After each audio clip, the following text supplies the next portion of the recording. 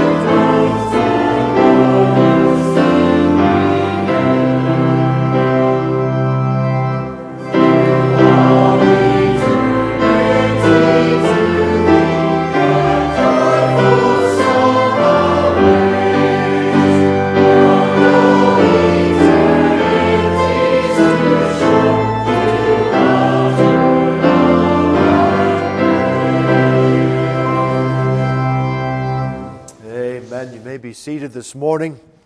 What a great way to start the Lord's Day and to begin our service of worship, to think of the great mercies of God that have been poured out upon us. We are a blessed people, and no matter what is the worst day you could have in your life, to realize, to know that we are secure and safe in our Lord and Savior, that we will never be lost if we are in Him. We'll never be cast into a lost eternity. And as the hymn writer wrote, though through all eternity to Thee, a joyful song I'll raise, but O eternity's too short to utter all Thy praise. Let's rejoice in Him this morning. And as we come now to still ourselves for prayer, that we will take just a moment and be settled. We're coming in perhaps from a morning of rushing and trying to get to the Lord's house, and we're happy that each one of you are here. Well, let's just take a moment and settle our hearts as we come to the Lord in prayer. Father, we are very, very thankful for the privilege given to us once more to come to the house of prayer and of praise and of the preaching of the unsearchable riches of Christ. We have experienced, Lord, mercies over this past week that we have not deserved. And we come this morning to lift our praise and our Ebenezer, our thanksgiving to our God and our loving Father, because we have been granted mercies that are so abundant, so vast, so deep, so high. We cannot fathom, we cannot account for them, we cannot comprehend or understand, Lord, the great things that have been done for us through our Lord and Savior, Jesus Christ. He has borne all of our sins, Father, on the cross of Calvary. And we know today that we have been washed in the blood of Christ, and that we know Him as our own, and we possess today the joy and the peace of sins forgiven. We possess the knowledge that when we leave this earth in death, we will be ushered into glory to be seated in heavenly places in Christ Jesus. O God, help us, we pray, this day to comprehend something of the magnitude of that great blessing, and that we will consider all of the things of this life and the great problems or trials or difficulties. Perhaps some are going through some very deep waters just now. Lord, pour out your abundant grace. Bless and meet every believer's need. And dear God, as we come this morning to offer our thanksgiving, to give our praise and worship, Lord, we know we are so limited to give that praise, but yet you are so gracious and merciful to receive whatever that we can give. Dear Lord, bless us today here. Open our minds and hearts to the fullness and the richness of our Lord and Savior. Help us to have the Scriptures applied to our hearts in every area of need.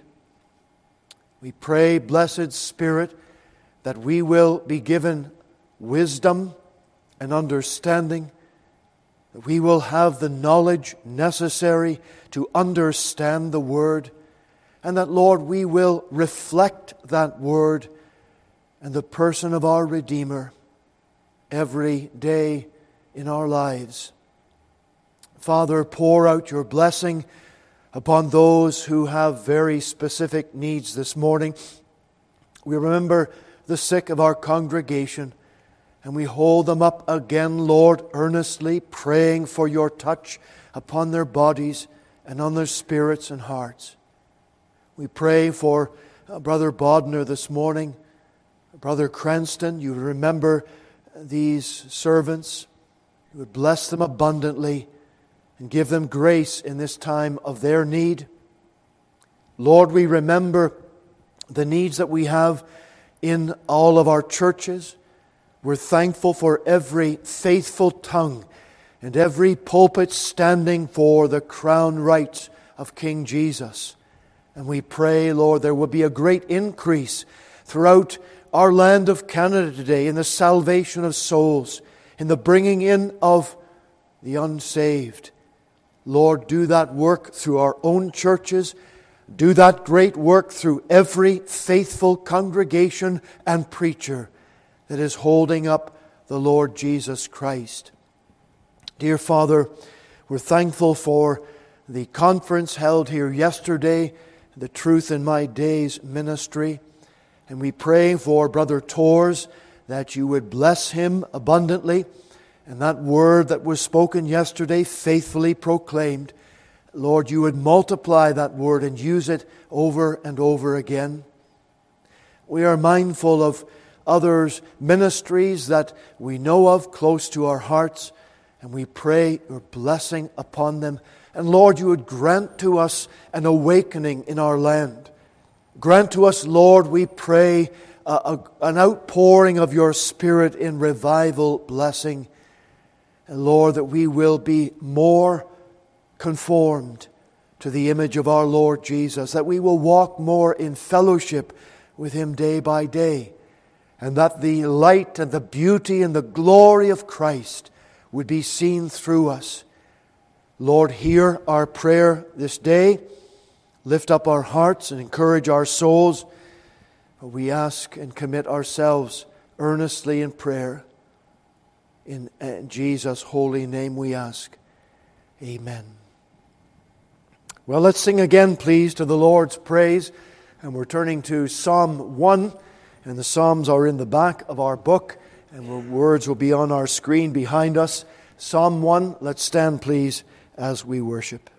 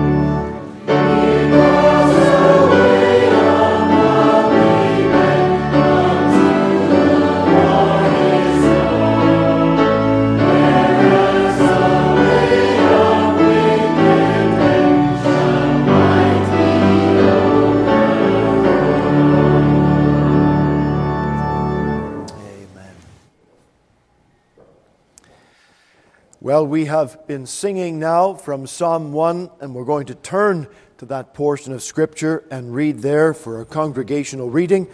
And then we'll also be turning over to the Gospel of Mark, chapter 14. But first of all, Psalm 1.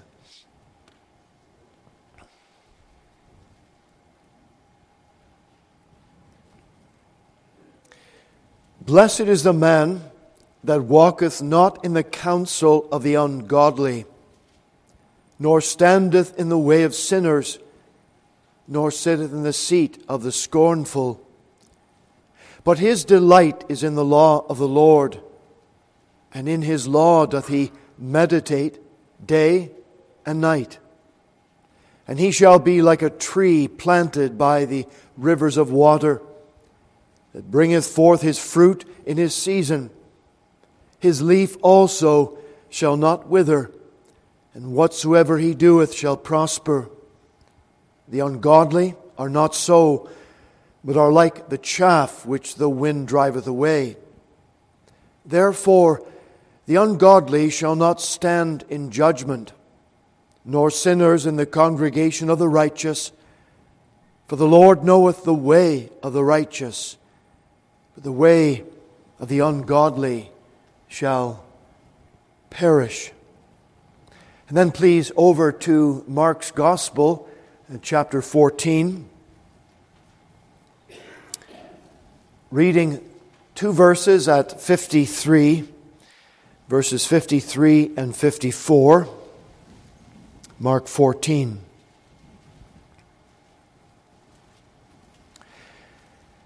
And they led Jesus away to the high priest, and with him were assembled all the chief priests and the elders and the scribes. And Peter followed him afar off, even into the palace of the high priest.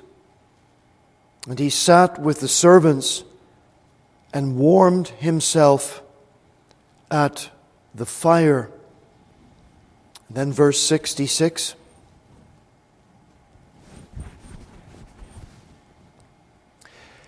And as Peter was beneath in the palace, there cometh one of the maids of the high priest. And when she saw Peter warming himself, she looked upon him and said, And thou also wast with Jesus of Nazareth. And he denied, saying, I know not, neither understand I what thou sayest. And he went out into the porch, and the cock crew. And the maid saw him again, began to say to them that stood by, This is one of them. And he denied it again. And a little after, they that stood by said again to Peter, Surely thou art one of them, for thou art a Galilean, and thy speech agreeth thereto.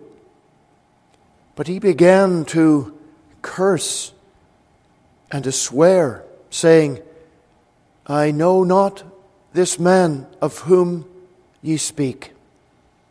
And the second time the cock crew, and Peter called to mind the word that Jesus said unto him, Before the cock crow twice, thou shalt deny me thrice. And when he thought thereon, he wept.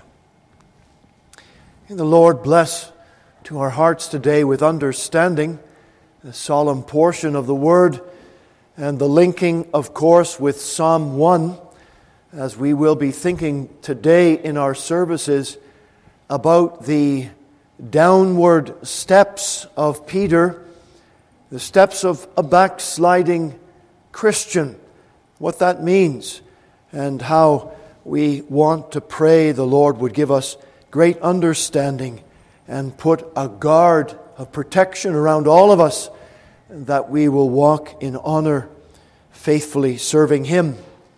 A word of welcome now to all of you in our congregation today. We're very happy that you're here. and we bid you a warm welcome if you are here for the first time, or maybe you have come back to be with us again.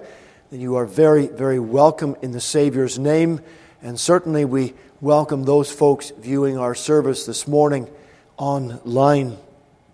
I want to say a word of thanks to the men who ministered during our absence. We were away visiting our family, and I really appreciate the men who were taking up both the Lord's Day service here and also our prayer meeting. A special word of thanks also to our brother Robin Cleland and brother Maher, working on the cabinets in the kitchen and the basement, doing some refinishing there, and also the ladies who were helping to clean the kitchen, getting ready for the conference of visitors. That was done, of course, last week, and we had the one conference yesterday in our church here, Truth in My Days Ministry, and Pastor John Torres was the lecturer. They had 4 different lectures going on throughout the day, and I would highly recommend that you go to their website, Truth in My Days, and you're able to download those lectures. They'll probably be up within a day or so, and there's a lot of information. If you were here, well, you realized it was difficult to take it all in, but it was good, solid information, and it was good, helpful, informative detail all about the resurrection of the Lord and a lot of the controversies that are raised against that and those who are deniers of the resurrection of Christ. And it would be helpful for you in your own learning.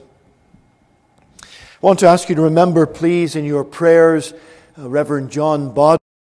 I was speaking with our brother a couple of days ago, and as you know, he has stage 4 liver cancer, and so he is just trying to get through the days and thanking the Lord for the time that He has given to him, and do pray much for our brother that the Lord's great grace would be upon him during this time. Remember our services today. This afternoon at 5:50 we have our pre-service prayer time, and then our evening service tonight at 6:30. And just to let everyone know again, certainly the visitors, that our evening service is different from our morning service. Completely different service, different message. And so we encourage you to come along to the evening service as well and make the Lord's Day a full day. Don't just make it a part-time day. Come along and be with God's people. And certainly tonight, after our evening service, we'll be having a time of fellowship downstairs in the basement, as we do once in a month. This coming Tuesday at 7 o'clock p.m. will be the Ladies' Bible Study, and that will be held over Zoom. And if you would like to get a connection for that, you could see our brother Jonathan McAnally, and he'll be sure that you get that connection so you can join up and be a part of the Ladies' Bible Study Tuesday at 7 p.m. Wednesday, our prayer meeting and our Bible study, 7:30. And then next Lord's Day, we have first of all, on Saturday, there is a bowling outreach or out ministry for our youth, and that will be at 3 p.m. And young people, you have the details for that. Next Lord's Day, our service is Sunday school at 9:50, and we have classes for all ages. We'll be meeting in our regular services next Lord's Day, and our communion service will be after the evening service next Lord's Day. We do this every 3 months or so. We alter it from the morning to the evening. This gives you a little bit of heads up and encouraging everyone to attend the communion service if you know the Lord and if you are saved by His grace. Let's remember a couple of the advance announcements we've been thinking about. Our upcoming Easter services that will be held here in this church by the Brethren Assemblies. They're going to be renting our building for that weekend for Thursday, Friday, and Saturday. We'll be having our regular Easter services here on the Lord's Day. And then also the meetings in Port Hope congregation on the Friday and Saturday, April 7th and 8th. And Reverend John Wagner will be the guest preacher for those times. They do have a dinner in Port Hope, and you're welcome to attend that. They just need to know the number of people who will be planning to attend. And those details, they'll be on our website. We'll give them to you more next Lord's Day. Well, those are all the announcements that we have to give to the ministry, important things. And we want to again encourage you and thank you for your tithes and your offerings that you give to the work of God here.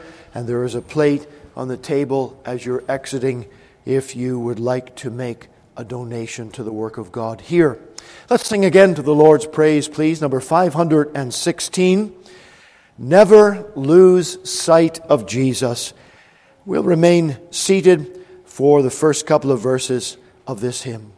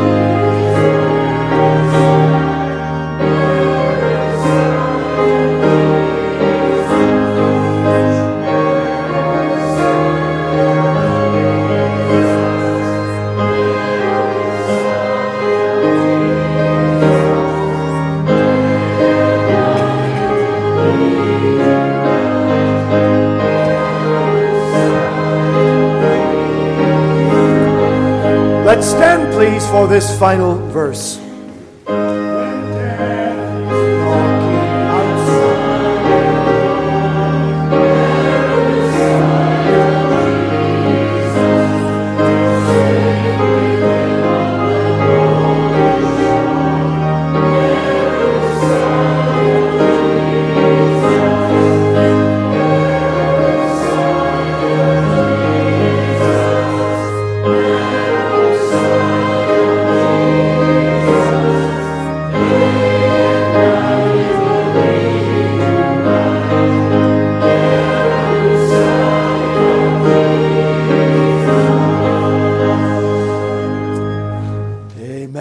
Seated, and I'm going to ask you to turn now in your Bibles to the Gospel of Luke, chapter 22. Luke, chapter 22.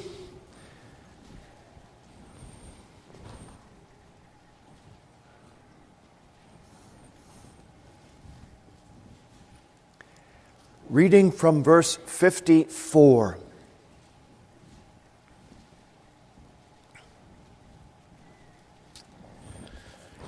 If you are visiting in our congregation today, we are continuing in our study of the Lord's life, and we are coming down to the final hours of our Lord's life before He was crucified. And today we are thinking about the solemn circumstances of Peter's denial and of ours. We're reading, please, in Luke 22 and verse 54.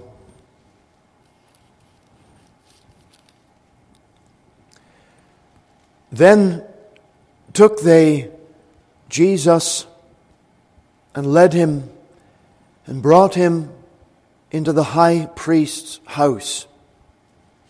And Peter followed afar off.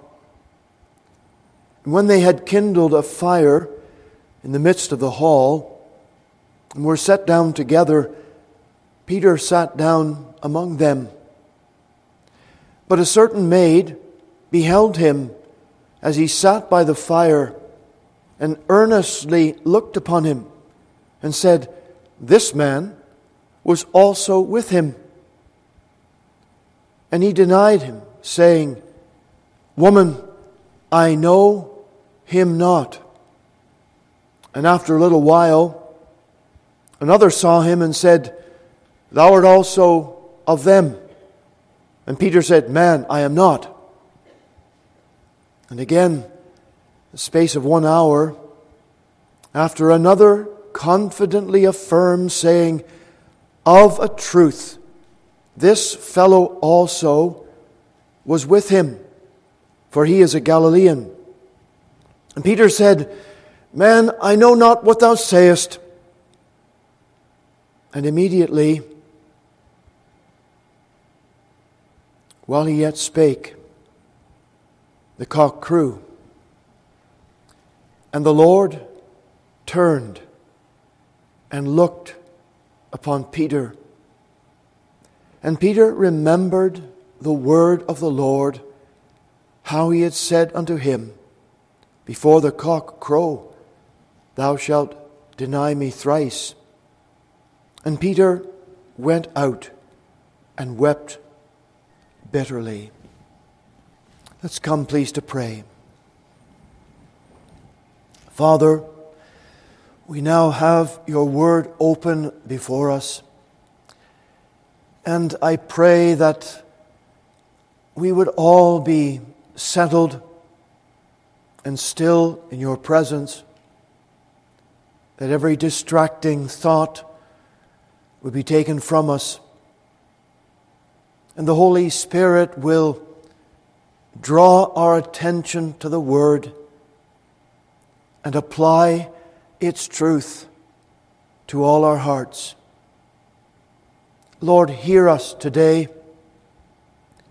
Fill me, I pray, with the Holy Spirit's power, so that I may speak the Word faithfully, clearly, plainly, so that no one would misunderstand. Lord, hear this prayer today and bless us now. In Jesus' name, amen. We're using a text today, verse 61.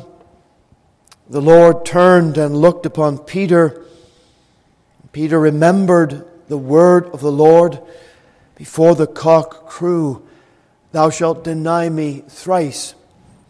And so in our messages today, this morning and tonight, I want to look at Peter's denial of Christ and our denials of Christ.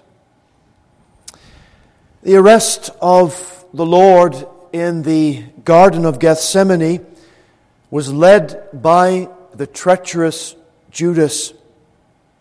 It was a time of great diversity of emotion and reaction.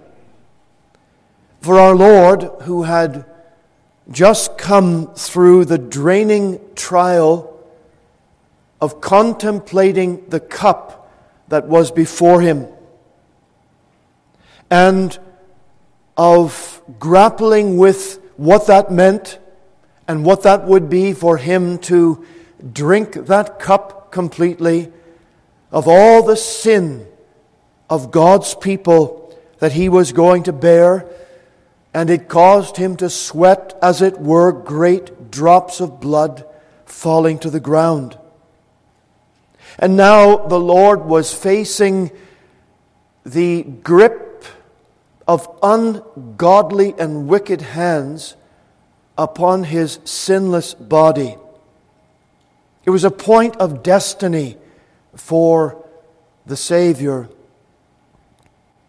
But for Judas, it was a moment of fame. He was now the leader.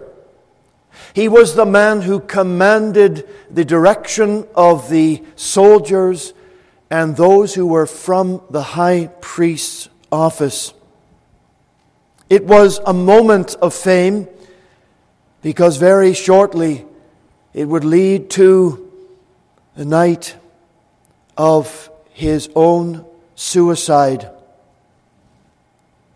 For the army that was being led there, it was a night of revenge. It was a night of ignorance and a night of duty. They were doing as they were commanded. What about the disciples? Was it not for them a night of confusion, fearful, the experiences they were going through as their whole world was crashing down around them? Remember, they had hopes of a messianic kingdom. They had hopes that Jesus, the son of David, was going to come and overthrow the Roman occupation and make them the leaders of the world. But that evaporated as Jesus was being led away. But for Peter, it was the present and subsequent actions that would leave on him a solemn impression, remaining to the day of his death. The events of that night changed him forever. They were hard lessons.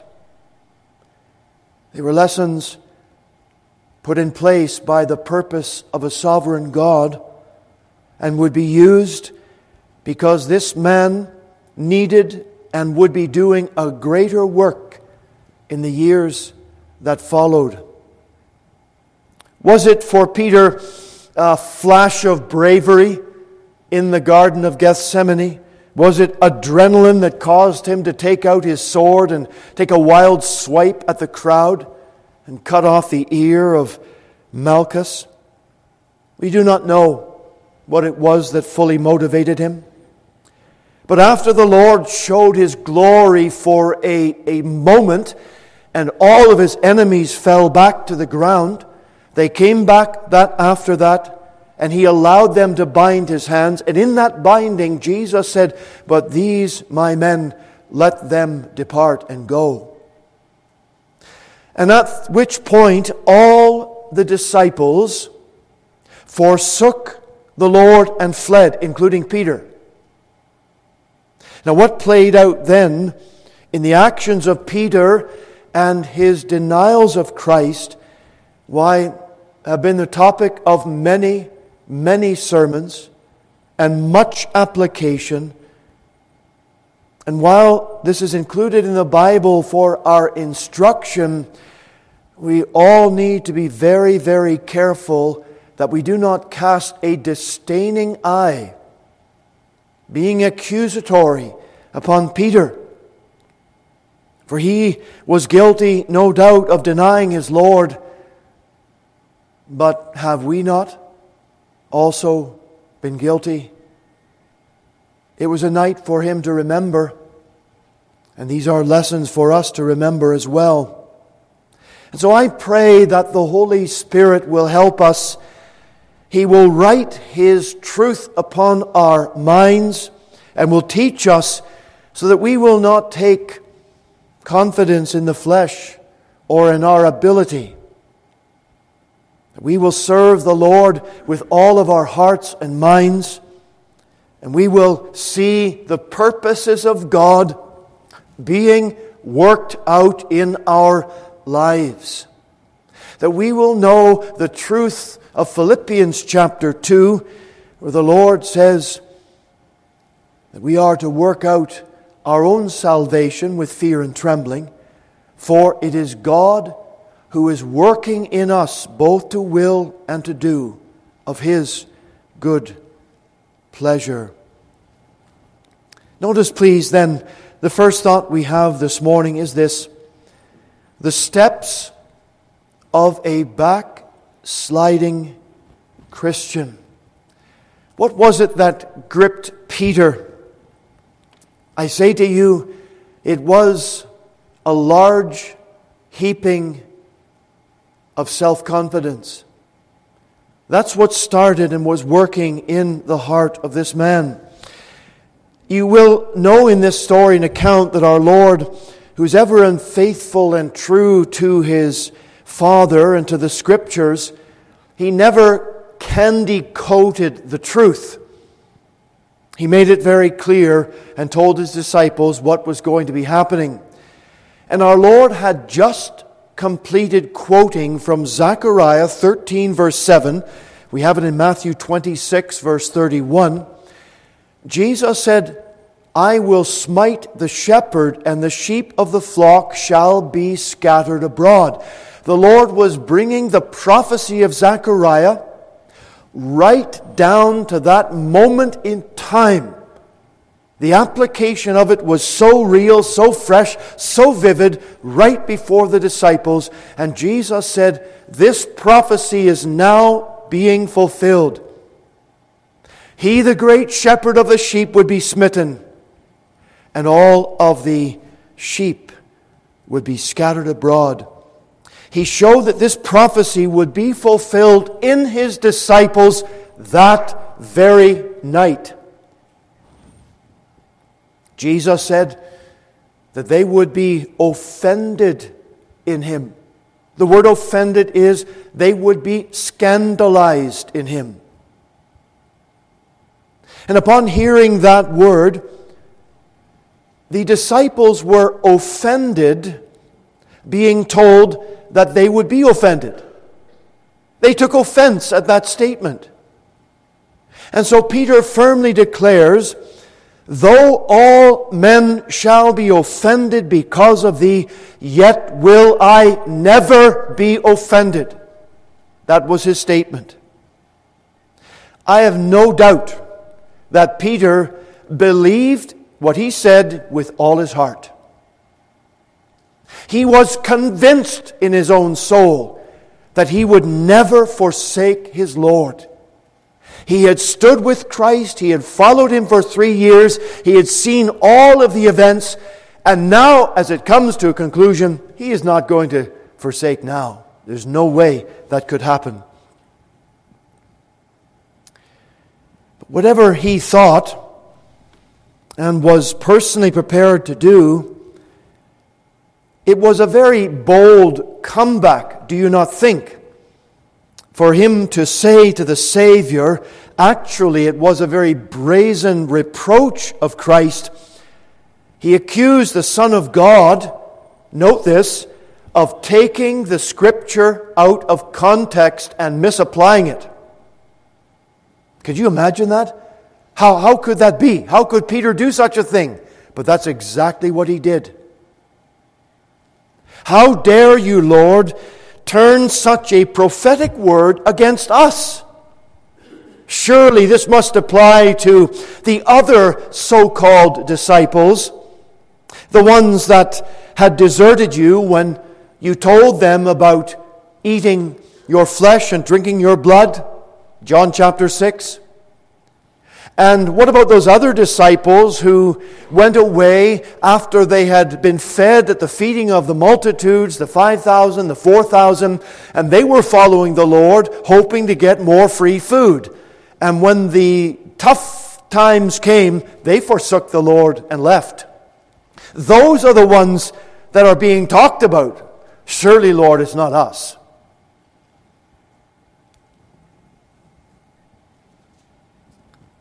But there you have it, right in front of our eyes, the bold statement of Peter that even if all men would turn away and reject Jesus of Nazareth, he would never do such a thing.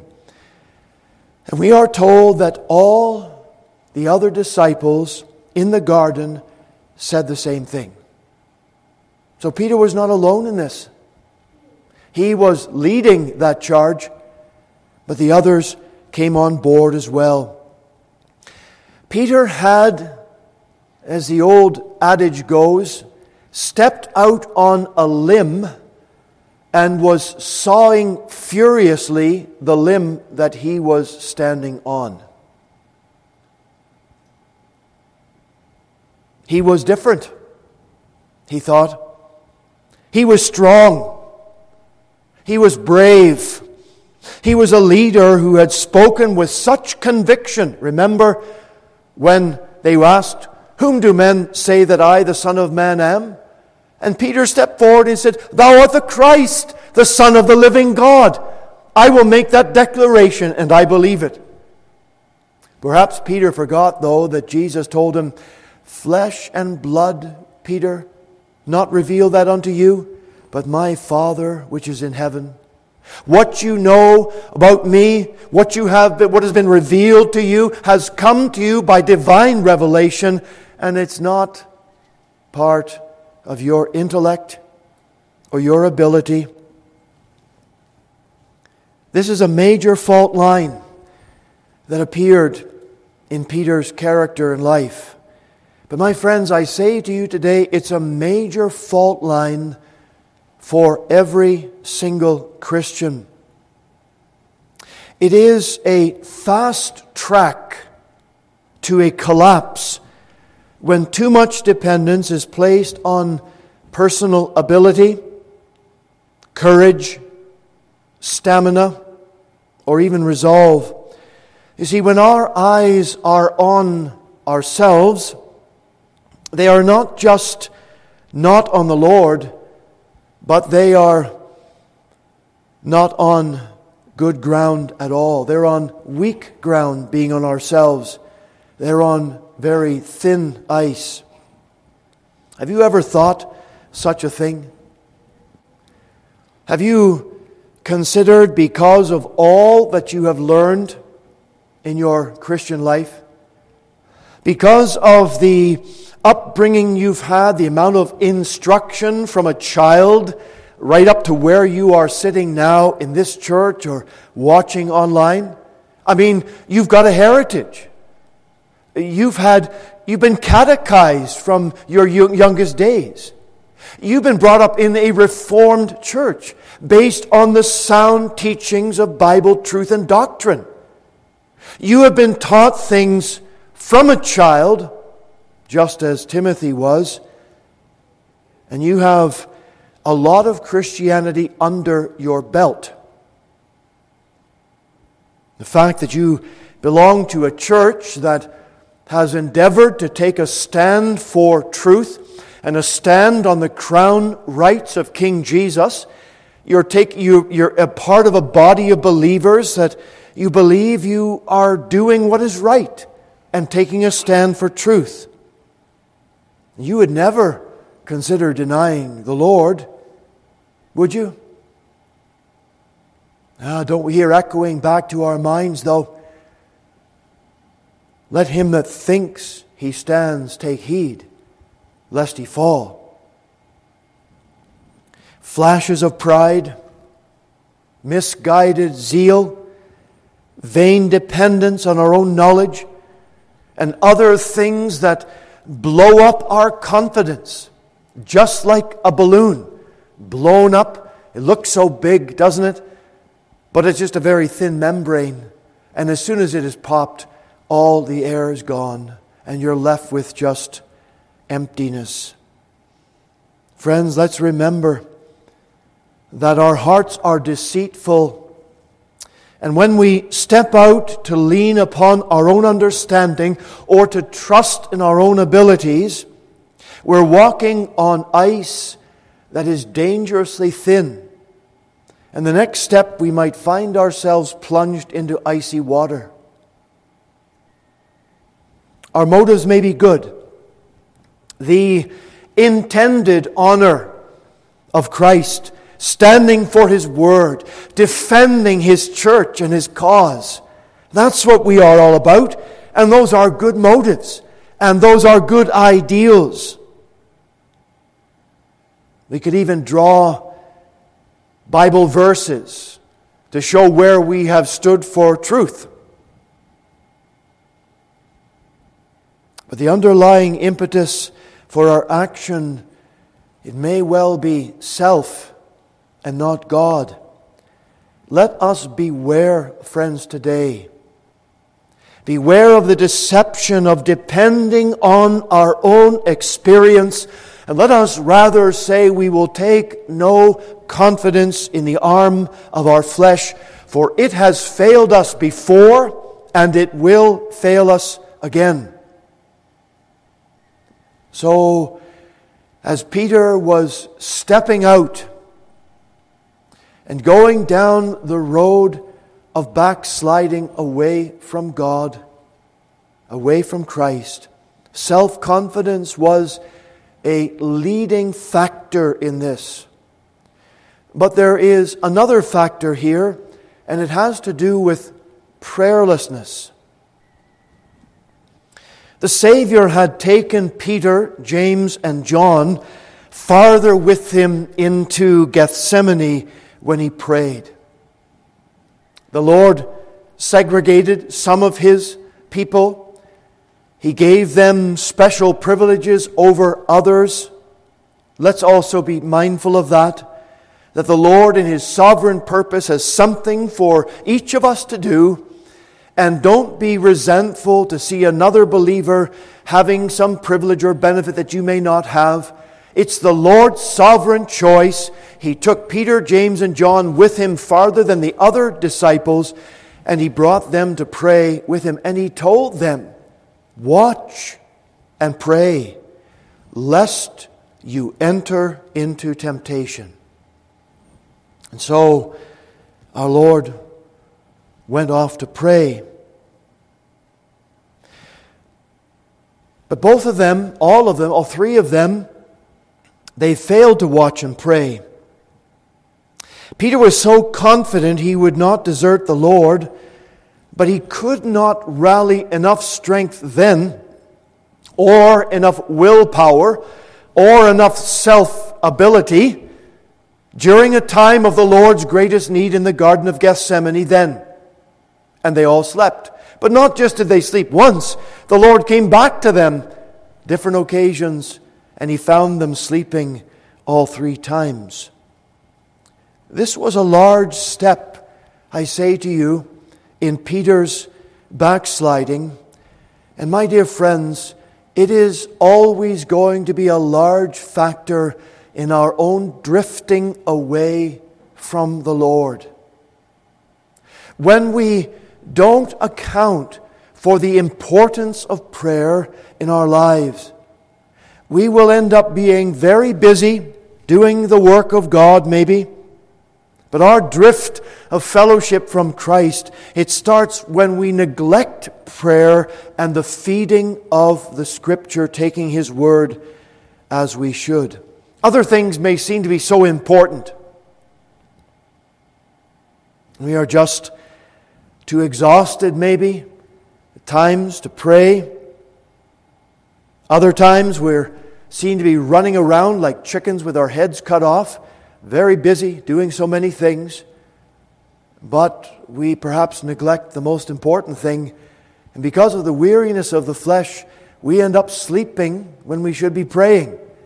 We end up busy in so many other things when we should be seeking the Lord with all our hearts.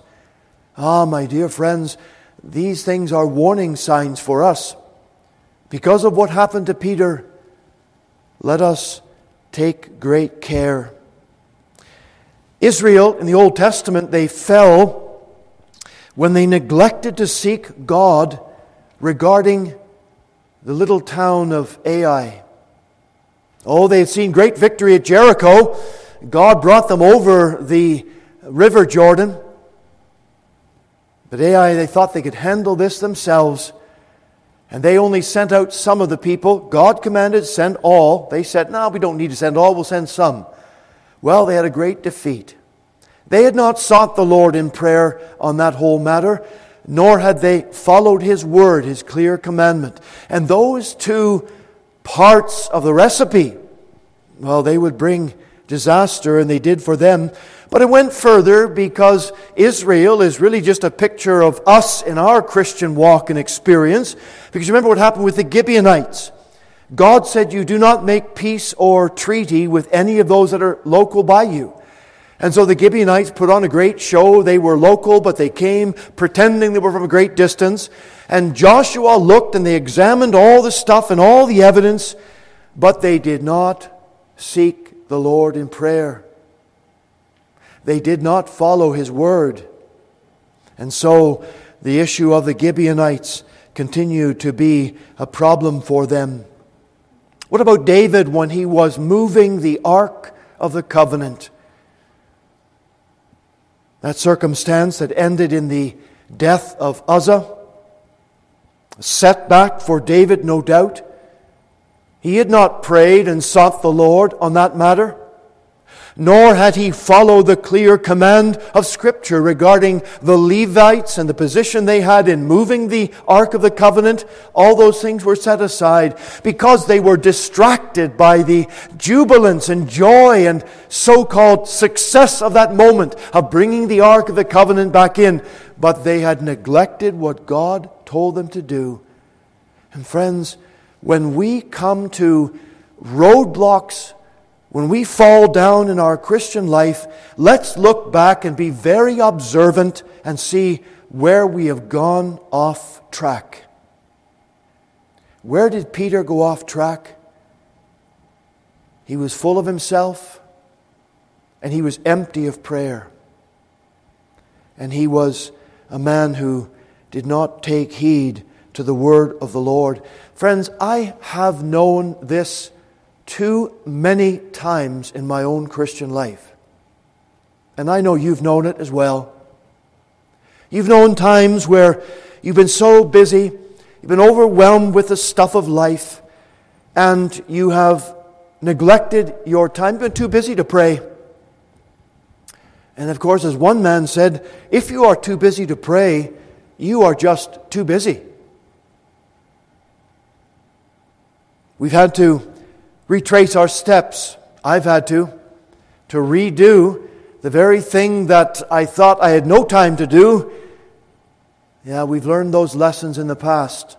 I trust we've learned them. Many times we have spun our wheels and we've only dug ourselves deeper into the mud and the mire as the tires spin and the car goes down lower and lower, and you're not getting out until you get the tow truck to hook up or some other way of getting you out. And that's what we need when we have gone, well, backward in our Christian life. Let us learn today. Let us pray this truth into our hearts and learn the lesson from Peter of how much damage could have been avoided, backsliding averted, had we followed the Lord's path and His example. And so, these are some of the steps of Peter's backsliding. The second thought as we consider this portion is the Savior's prophecy about Peter's denial linked to an ordinary rooster. It's kind of ironic, isn't it, when you think about it? And you pass by it maybe often in the reading of the Bible. Is this anything of great importance?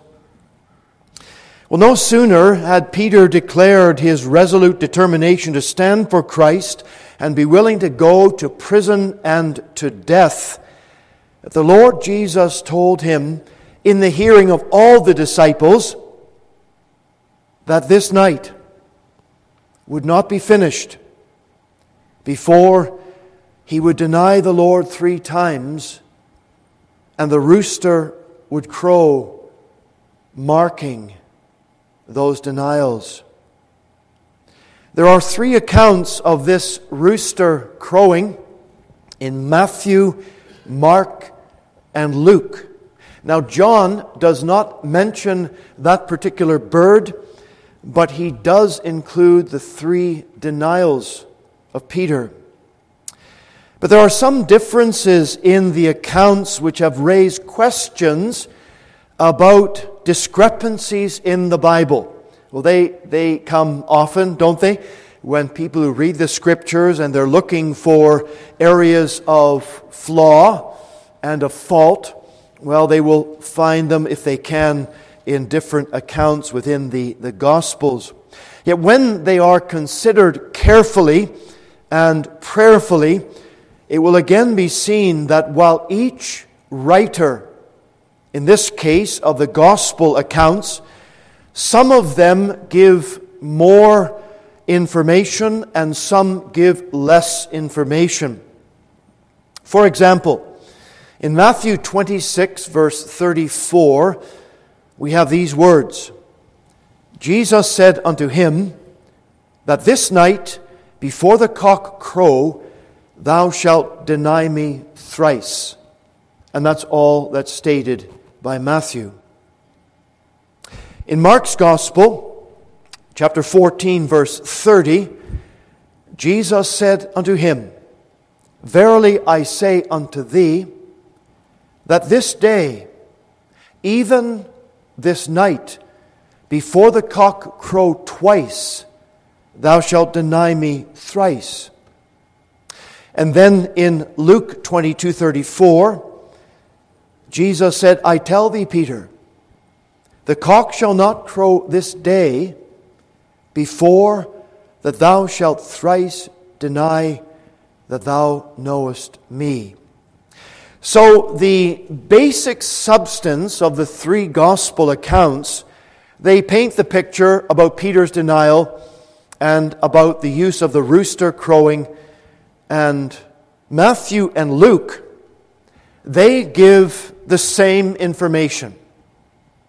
But Mark speaks about the cock crowing twice before Peter would complete his trilogy of denial. What do we make of this? Is it a discrepancy in the gospel records? The answer is straightforward. We have to understand a little bit about how a rooster operates and what makes him crow. The common rooster generally crows as the dawn is approaching of a new day. And he does so to sound the light of that new day, not because he is doing it for a purpose that he knows. But Mark gives us more information of what the Lord said to Peter. Matthew and Luke, they give us the direct detail. But Mark gives us a little bit more. And Mark tells us that the bird would sound twice this night. For a rooster to crow in the middle of the night, it's not common, and is usually a warning to the hens that there is a predator in the area.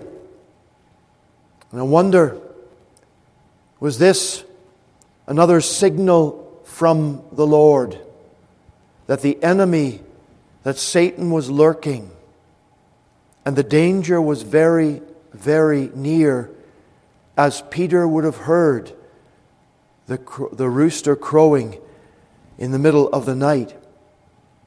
We have the accounts given to us, as we read in Luke, about the different approaches to Peter.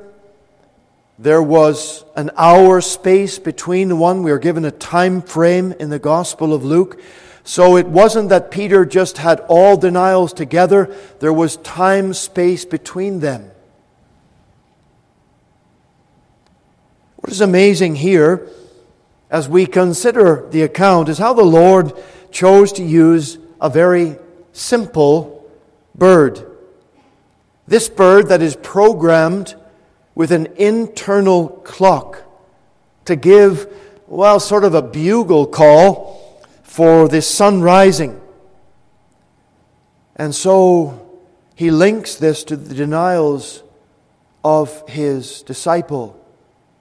It's interesting when you think how God operates in nature and how He will use different animals and creatures and purposes In the prophecy of Isaiah, we are told about the sovereign operation of God in Isaiah 46, verse 11, that God calls a ravenous bird from the east, and a man that executeth his counsel from a far country.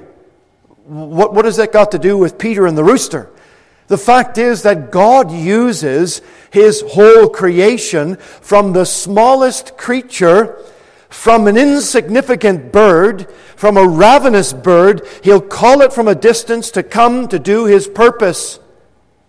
And so God called this bird that night to do His purpose, to give out a warning.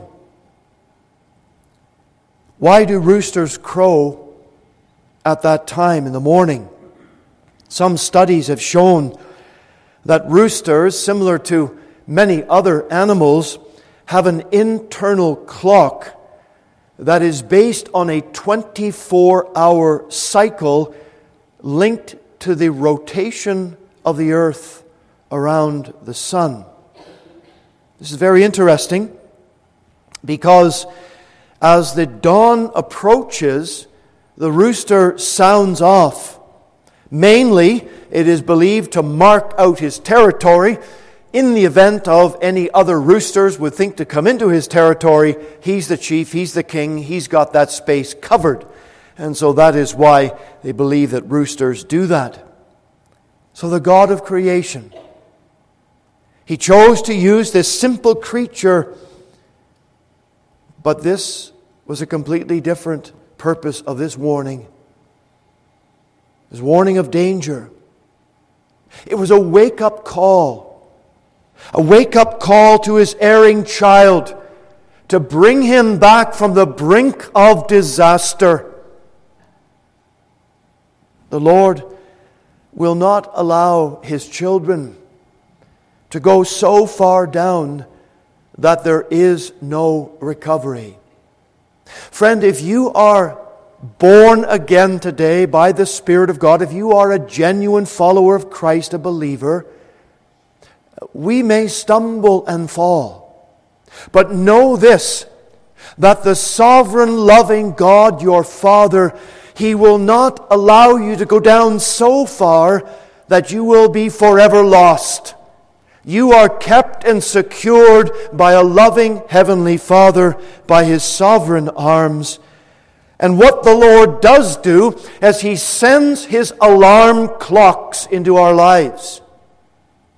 He sends His wake-up calls for us as part of His sovereign providence to keep us on track or to stop us from going off track so far that we end up destroying ourselves. Therefore, let's be very careful that we don't despise those heaven-sent messengers. Let's be careful that we don't despise the sometimes annoying roosters in our lives. They're sent for a purpose. God intends them to be markers, to be beacons that will flash out a warning, to be lights that will be to direct us and caution us, and to be the sounds that keep us from going and pulling us back from the brink of ruin.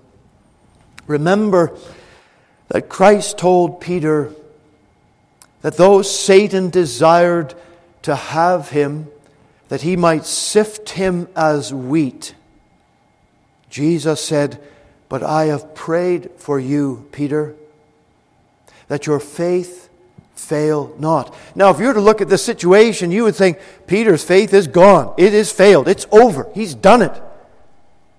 And it might appear that way on the surface when things have gone very far.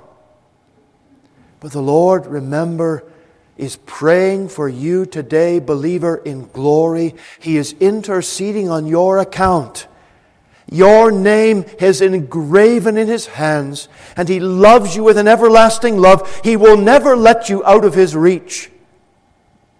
He will send His alarms. He will send His roosters. He will send those things. Peter loved the Lord. There is no doubt about that. Peter was genuine and sincere in what he said. I will never leave you, Lord. I'll never forsake you. He loved the Lord. And it's a warning for us as to how far down a child of God could go.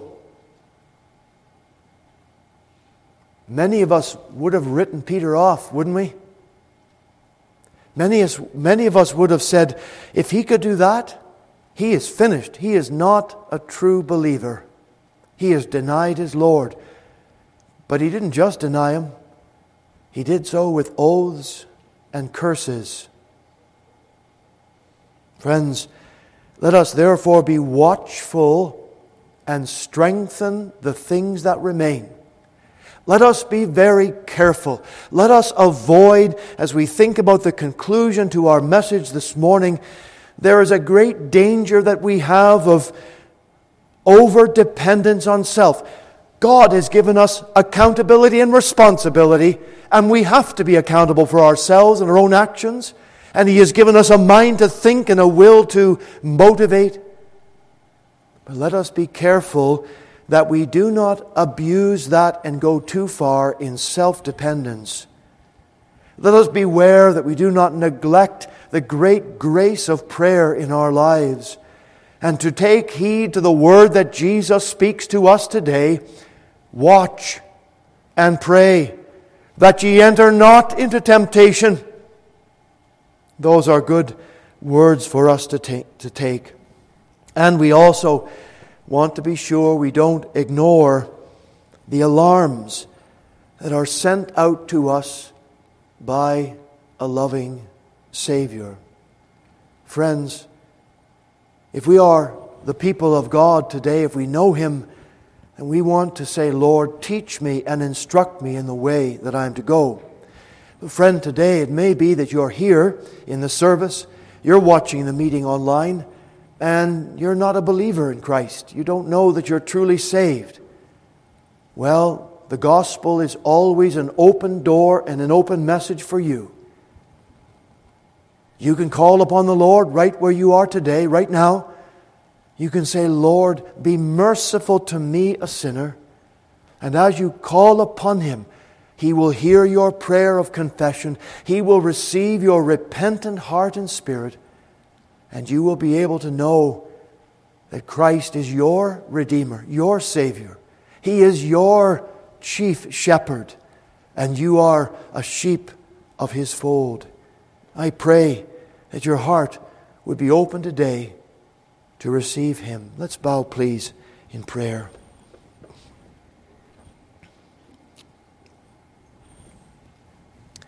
Father, take this word today, the Scripture, and write it upon our hearts.